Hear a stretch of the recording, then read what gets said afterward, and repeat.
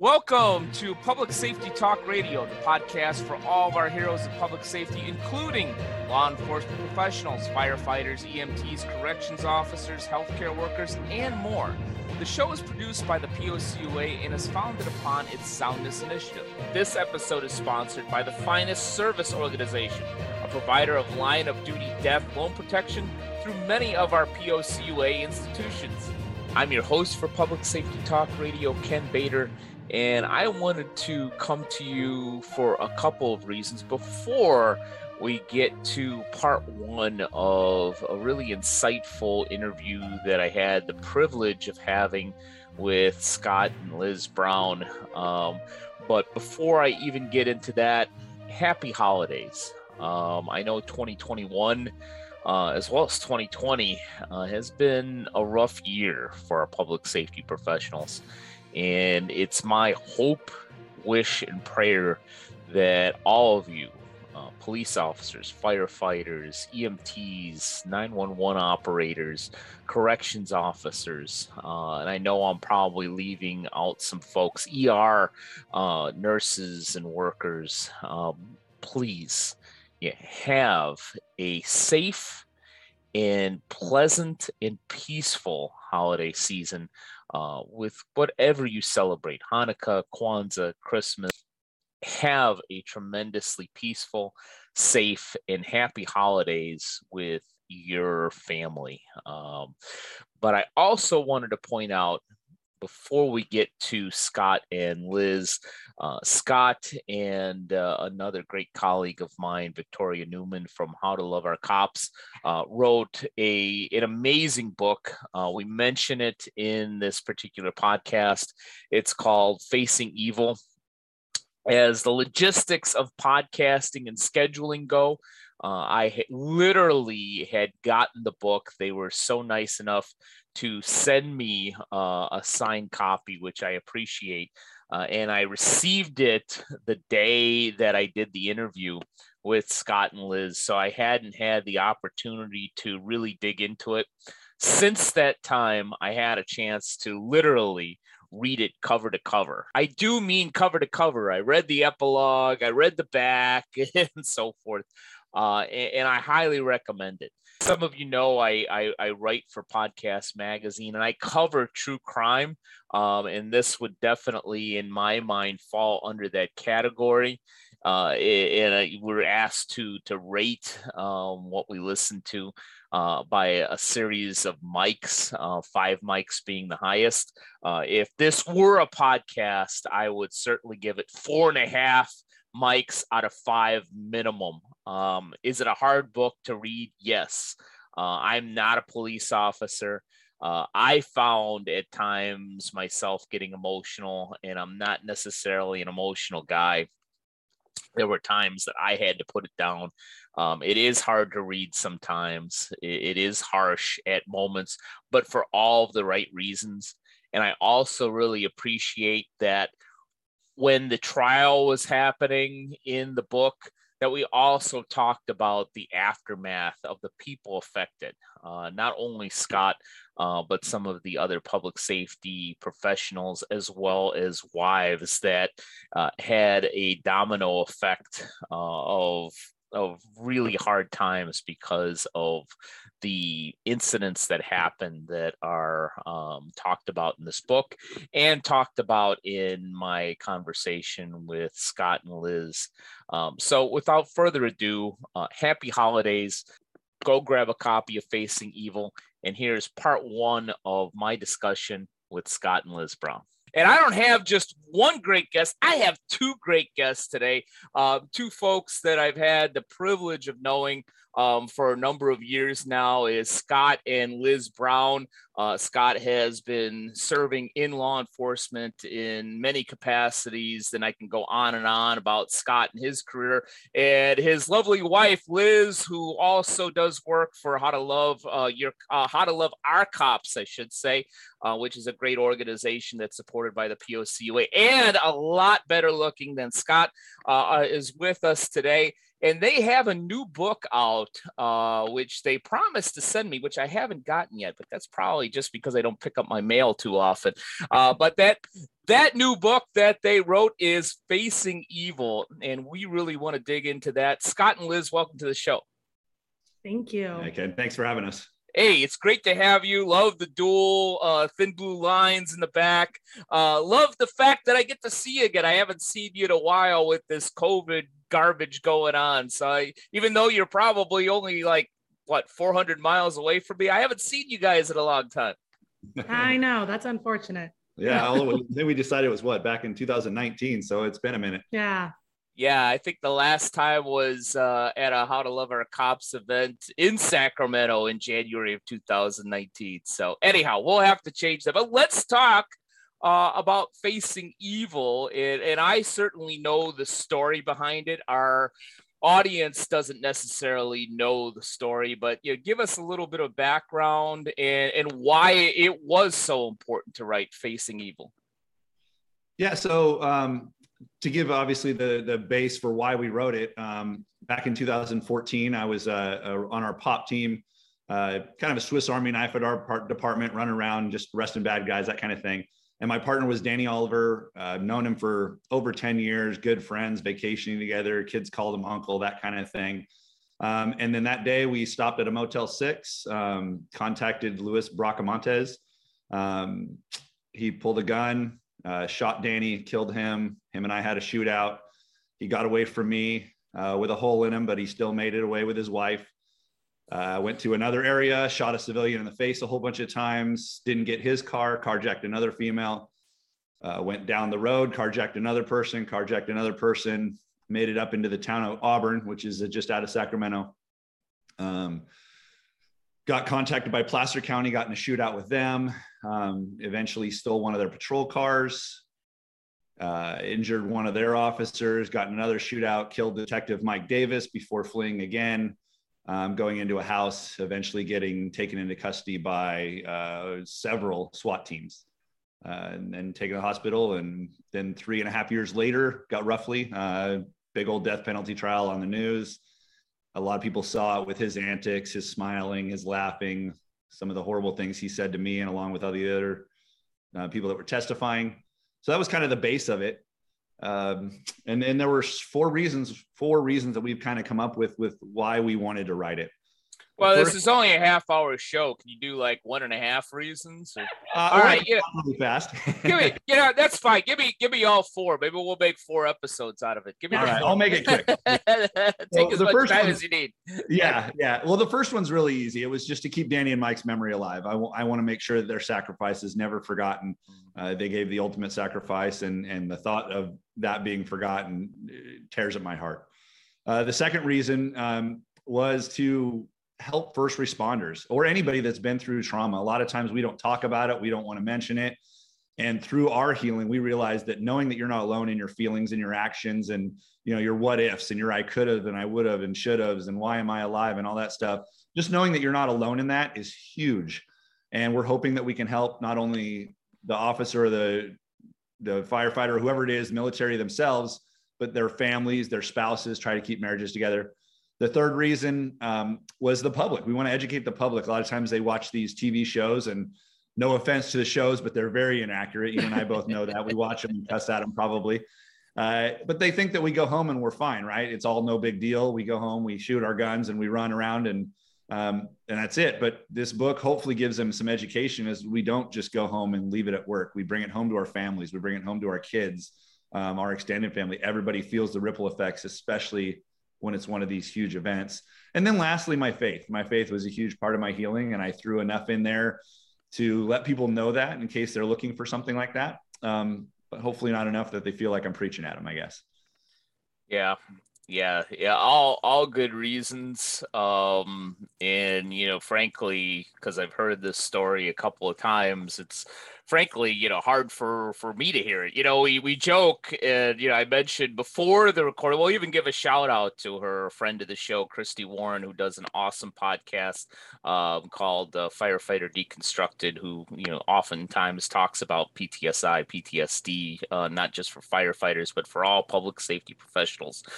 She and I have joked dozens of times about some of these shows. And I even many times tell her that my wife and I are avid watchers of 911, not because of the realism, but for the entertainment and sometimes the unintended comedy that it offers. And Christy constantly tells me I can't even watch the blanking commercials for that blank. So sometimes for us, we can only watch the ones that are so dumb, like Brooklyn Nine-Nine or Reno 911. I can only watch the ones that aren't even trying to be realistic. Yeah. Those are, in some ways, are probably more realistic than the ones that are trying to be true to life. Right. But you have probably, unfortunately, obviously for the wrong reasons, but you probably have a story for the movies. I don't think that they could put together a cop movie that is true to life as unfortunately what you dealt with. Yeah, and honestly, a lot of the feedback we've gotten on the book was people have said it reads like a movie, and they're just blown away by not only what happened that day, but how we dealt with it and the insight into it. The feedback's been phenomenal. It's been inspiring and letting us know that we really did do it for the right reasons, and it's coming across as we intended. Yeah. And I do want to circle back to the faith aspect of the book. For a couple reasons. One of them is my own edification. I am an only child, and it is my show, so it is about me. So I want to talk about that. So we'll circle back to that. But I want to know about some of the possible emotional and even logistical problems with writing a book. Having written a book myself that wasn't nearly as emotional and as deep as yours. Certainly have my stories of just the surface level problems of writing a book, and would love to hear about that. But also, you had to dig into this, obviously, in order to write it, whether it was you putting pen to paper in theory or working with somebody else. Tell us a little bit more about the emotional and logistical speed bumps of this writing. Coming this March 27th through the 29th, 2022 in Savannah, Georgia, is the first Public Safety Business Summit, a program specifically created for organizations that serve first responders. What you will experience is a high level of networking and collaboration among like-minded leaders who are in the business of serving first responders. What you won't get are a series of boring lectures with no interactivity, ridiculous golf outings that are only appealing to a few attendees, or a couple of retreaded subjects that you can hear at any credit union league event that are just thrown into the curriculum. We offer an engaging agenda where attendees even help to determine the content during the actual conference based on their unique needs. If you run a business, a credit union, or a nonprofit that specifically serves first responders, then the Public Safety Business Summit is for you. For more information, go to www.policecreditunions.com or call 331-300-9889. We hope to see you in Savannah on March 27th, 28th, and 29th of 2022. Well, I think too, it was emotional because it was reliving the incident, but it was also therapeutic because so much of that scenario, what he just described, right, in 5 seconds or less took about, I think, 10 hours or so. It was it was an all-day manhunt. And so much of that happened after Scott's scene. So there was a lot of questions, even for us years down the road. Like, we didn't quite understand what that whole day looked like and how many pages of the report. And it was like 5 flash drives of pictures and 5,000 pages to the report. We actually sat down with the lead homicide detective after the trial was over and really just kind of said, can you help us make sense of all of this? Because he was considered a victim, which was new to us as well, because he was first on scene, we couldn't go to the trial. So a lot of our questions could have been answered in the trial, but we weren't, well, I was, but he wasn't really allowed to be there unless he was testifying. So for us, it was therapeutic. We're hoping that many, especially in our local area, get the same feeling, because it'll answer a lot of questions on what happened that day. And something that people don't really understand with the book too, is it's not just Scott's story. And there are multiple officers, especially from Placer County, because both counties were so involved in that day. And we are so grateful for Scott's coworker, Victoria Newman, because she took the time to really spend time with a lot of these officers in these interviews. And personally, the stories that we heard from some of the interviews that she had them, I mean, we can say that it saved them, because it was the first time anybody really had talked to them about that day and what they've been going through and their marriages and their career. And so having Vicki a part of it, I think made a huge difference for us and for those that are included in the book as well, which is sometimes the logistical part of it too, because having so many people involved in the book to get their approval, right? It took a long time to get everybody's approval, and we had to get them signed off. Do they want their name involved? Do they not want to be involved? Do they just want their story and not them? But it was incredible. We think about 80% of the people, I think, what do you say? I think it was more like that, 90%. Of those that were involved that day wanted to be involved in the book, wanted their names to be involved in the book. There was still a portion that said, yeah, share my story, but not my name. So there's a lot more to this book than just Scott, which we're really grateful that we had Vicki alongside us putting this book. She made it pretty. She made it readable. I love my husband, but I mean, he's an op, right? This is not. I'm a cop, man. Yeah. They should have added pictures and crayon pages and all that, because she made it pretty. But I'm going to reiterate a little bit. Sure. It was emotional. There were several parts when I was writing it or even rereading it to correct it where I was crying. I'll admit it. I mean, and I still, if I read it right now, there's certain parts where, my allergies would act up and you'd see a little bit, in the old eyes. Mm-hmm. Like you said, it was very helpful. It filled a lot of gaps, filled a lot of holes. As officers, we don't like not knowing information, right? We want to know everything. We want to know the details, and to fill in those holes was huge for me. But it was hard too. I mean, it was both. It was hard. It was emotional. It was therapeutic. It picked at some scabs, but it was definitely worth it. And I think one of the things too that was hard for us is because we're so vulnerable and we share a lot of information. Yeah. We were really afraid of what others would think. And you start to get inside your head and think, gosh, are people going to appreciate this? Do they really want our story?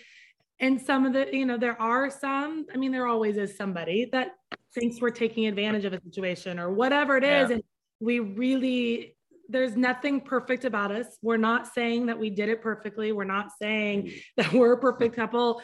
We're not saying that our marriage is perfect either. I mean, we had some serious ups and downs and still working through it.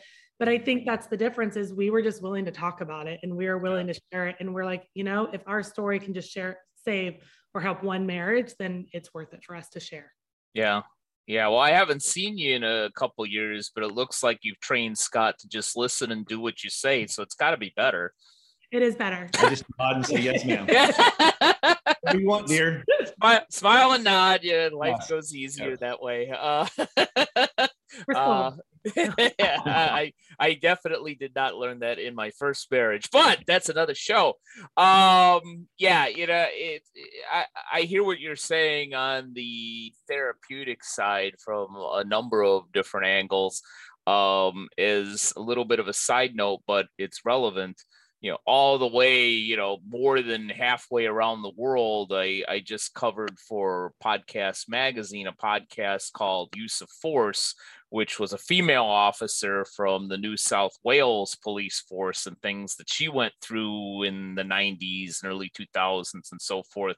And some of that, was really heavy, along the lines of what you dealt with, heavy. And one of the things that I heard from the podcast producer, because I even asked, I said, how is she doing? going through all this, and she made the comment that she's really good, that she's in that good place, that there is a therapeutic aspect to that. Unfortunately, about 20% of the feedback is not positive, as on a number of different ranges. But even she was surprised that 80% of it, even from fellow law enforcement, and her take was a little bit different, where she had to call out some things that were going on in the police force. But even police officers saying, thank you for sharing. That's great that you share that. That needs to get out. I would hope that 80% of the feedback you're getting in these early stages are something along those lines. Is that true, or am I just naive on that? I would say 99%. Yeah, so far it's almost been 100% positive. I haven't heard really anything negative at all. And that's, it's mostly been local. We're trying to work on getting it out further out there. And I'm sure the further out it gets, the better chance of somebody coming back. And I mean, as an officer, I go to a door and people cuss me out the second I answer, and they don't even know me. Right. So that doesn't. I know you, and I cuss you out, not because you did anything, but just because it's fun for me. I do. Well, right. Well, I used to joke with my trainees. They said, hey, if we're not making fun of you, it means we don't like you. If we're nice and polite, we don't say anything, giving you a nickname or cuss at you, it's probably because we don't like you and we're not worth the trouble. So I kind of look at it that way. But honestly, locally was probably where I was concerned, just because these are my partners. I'm still working, right? I think we've kind of cleared some of those hurdles. Some outside person decides that they don't like it, or they just don't like cops and they use me as a venting post. That's fine. I can handle that. And I'm hoping that maybe even if he does cuss me out, he reads the book and gets some insight, whether it changes his mind or not. I have no idea, and I have no control over that. But that's one of our goals, is maybe that guy that picks it up just because he wants to say F you, maybe reads it, and all of a sudden it dawns on him, man, maybe I shouldn't. Maybe there's more to it. Who knows? Yeah. And that's possible. And I hope that does happen. To go back to this question briefly, and then I will get off of it. But on a surface level, my biggest speed bump in writing a book was when I was writing one whole chapter I was having a problem with, loaded it to the cloud, and it disappeared forever and ever, amen, and I had to go back and rewrite it. That's my funny problem with writing a book. What was your biggest surface level, not emotional, not deep, just hey, this just isn't working, the biggest speed bump that you had in writing this sucker? Finding a publisher. Well, I would say, finding a publisher was huge, but I would say on just the day-to-day basis was just my temperament as opposed to, say, Vicky's. I would get, I turned in the initial, which was a journal. It started out as a journal, turned that into her. We got that going. And then she would send me tasks, right? She would say, hey, I need you to write me something on this or this or this. Yeah. And I'm task oriented. As soon as I got it, I sat down and I typed what I wanted and I gave it back to her. And then it would take a while for me to hear back, and take a while and then we'd have a set of goals of what we wanted to do and a time frame to do it. We almost never met those goals. Thank God you had Vicky Newman from How to Love Our Cops, another friend of the show in the POC way. So and it wasn't her fault. It wasn't my fault. It was just not knowing how the process works, and nothing ever goes on time. That was probably the most frustrating for me, is we always kept setting these goals and these time frames, never meeting them. And I'm a guy that, if I'm 5 minutes early, I'm 10 minutes late kind of thing. And so it drove me nuts. But, it was the timing worked the way it should. And I have a feeling, with my belief structure, it came out when it needed to come out. So but that was probably the most frustrating thing, was setting time frames. And we kept pushing back. And I'm like, if I had hair, I would have pulled it out. And then the other one was a publisher. We ended up self-publishing. That's how we. Yes. Good for you. Yes. Yeah, because at that point we're like, what, this book needs to get out no matter how. And so grassroots, marketing, it's all us just kind of continuing to share it. And that's been, it's not as easy trying to publish a cop book when cops are not at all popular in any way, shape, or form proved very difficult. And but we were determined, and here we are. So.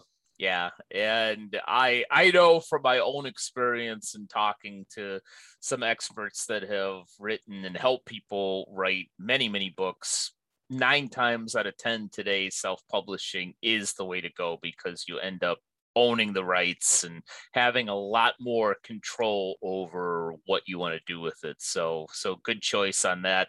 Whether you came to it on your own or somebody gave you that advice, I think that was wise advice. Moving along a little bit, I want to go a little bit deeper.